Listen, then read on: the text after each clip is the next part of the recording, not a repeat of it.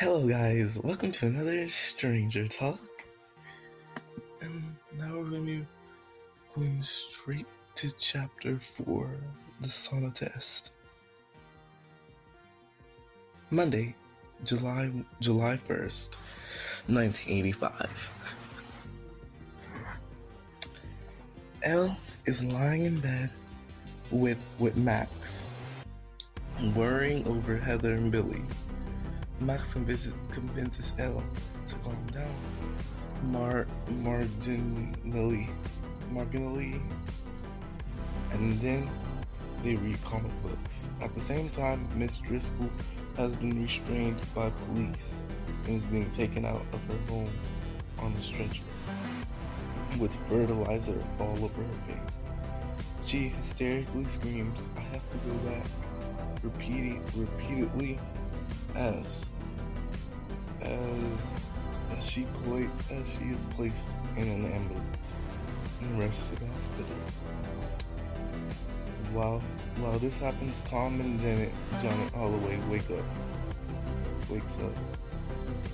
up down inside. Brimborn still works. Their daughter Heather approaches and takes off Tom's gag.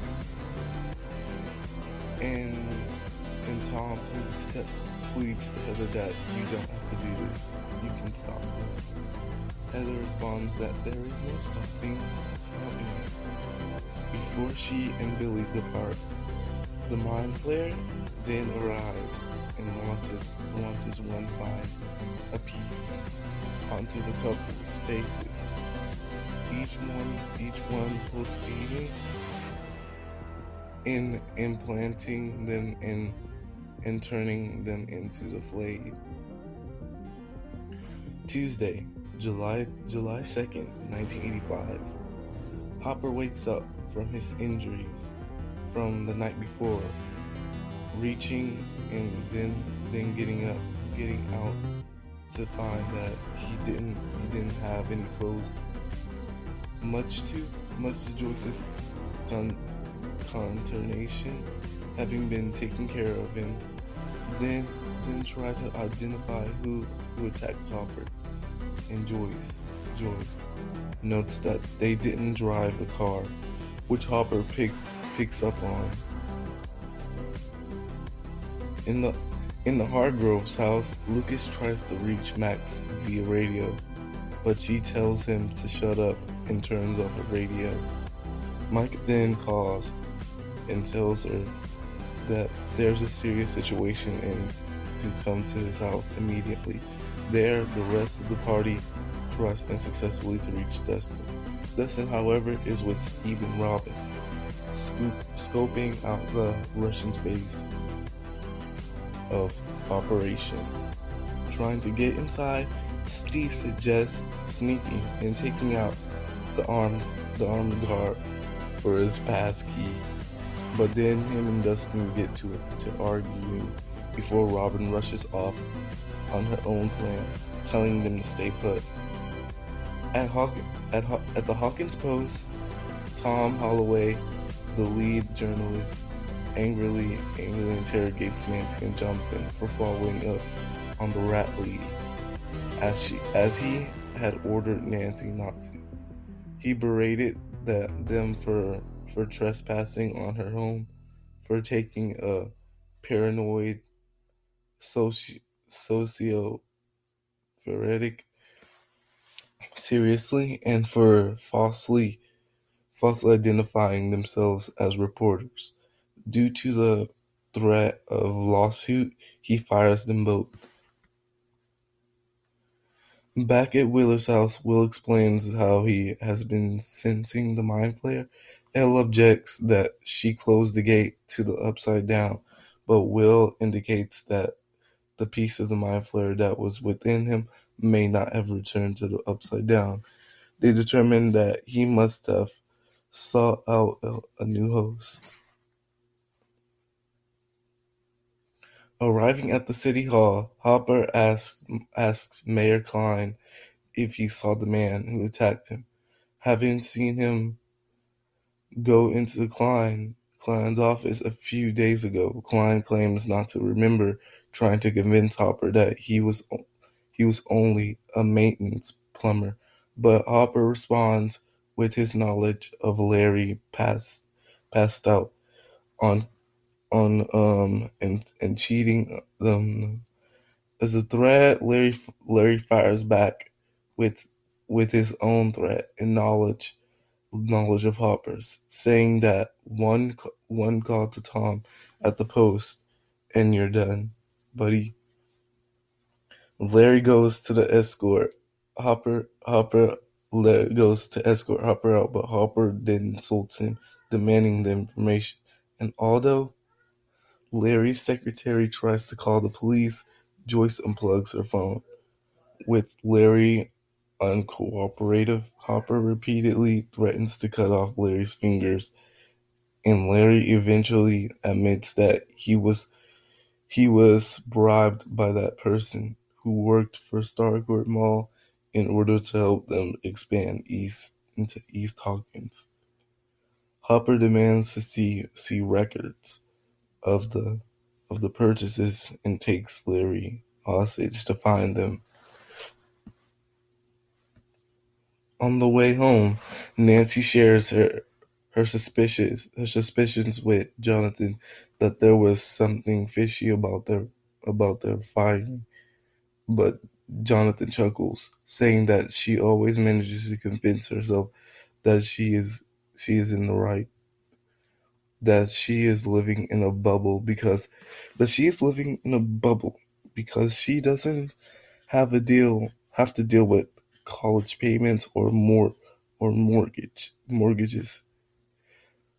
Nancy fires back that he doesn't understand how humiliating her internship job was, but Jonathan maintains that she doesn't understand, so she acknowledges that they simply don't get each other anymore. She returns home crying. Returning to Scoops Ahoy, Robin reveals that she bought Starcourt Mall blueprints and that air ducts lead to restricted rooms they're trying to get into. And so they try to shove Dustin inside, but are unable to do so. At the Hawkins community pool, the party is spying on Billy, who is oddly wearing a shirt in the open sun, because the Mind Flayer likes it cold and dark. Max is confused because Billy looks normal, so Will explains that the Mind Flayer is trying to hide, that Billy is dormant until the Mind Flayer needs him. Mike then forms a plan to get Billy into the sauna in order to force the Mind Flayer to react to heat. Again at Scoops Ahoy, Erica is recruited to go into the air duct in exchange for a smorgasbord of ice cream and free ice cream for life. Meanwhile, Hopper and Joyce arrive with Larry Klein at his mansion, going to grab the land deeds from the safe within Larry's bedroom, not from blackmail but for protection, due to how scary his bribers are. Joyce and Hopper figure out that there is likely a powerful machine on one of the properties, and Hopper prevents Larry from escaping out the window. Nancy confides in her mom at the Whalers' house, and Karen tells Nancy that she's proud of her for standing up for herself, that she should finish her story at the pool. However, the party are preparing to trap Billy. Mike tries to apologize to Elle, but Elle surprisingly says that Hopper might be right, that they were spending too much time together, and that she didn't get to see the world. Max, meanwhile, desperately hopes that Billy isn't a host for the Mind Flayer. Winnie Klein Larry's wife arrives at his mansion to find him handcuffed to his bed. He demands a phone to get vengeance against Hopper, while Hopper himself is out with Joyce investigating the properties from earlier. Con, con, concurrently at the Starcourt Mall, Erica Erica makes her way through the air ducts to open the loading bay doors from the other side, allowing Robin, Dustin, and Steve inside. Once more at the pool, Mike lures Billy into the sauna, and Elle locks him inside. Billy calls out to Max, but she orders the party to turn up the heat anyway. Nancy, on the other hand, arrives at the hospital to see Miss Driscoll, lying that she is Nancy Driscoll, so that she can visit her.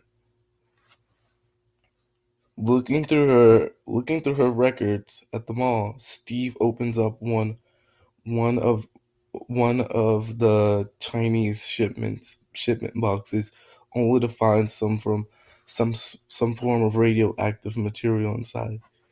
The room begins to shake, so Dustin and Steve frantically press buttons in order to reopen the doors and leave, but they accidentally activate an elevator of sort that sends the room plummeting into the earth. Again, in Miss Driscoll's hospital room, Nancy is furiously taking notes while Driscoll's heat rate continues to increase.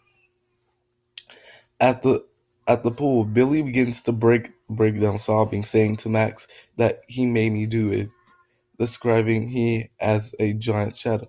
The mind flare continually sobbing, but Billy says he tried to stop it, that it isn't his fault, but Will senses the mind flare at work. Realizing that Billy is activated, Mike orders Max to get away from the door, just in time for Billy to smash through the sauna window where her head was. Billy tries to unlatch the door, but Lucas hits him in the face with a slingshot, sending him back into the sauna where he begins convulsing as the lights flicker.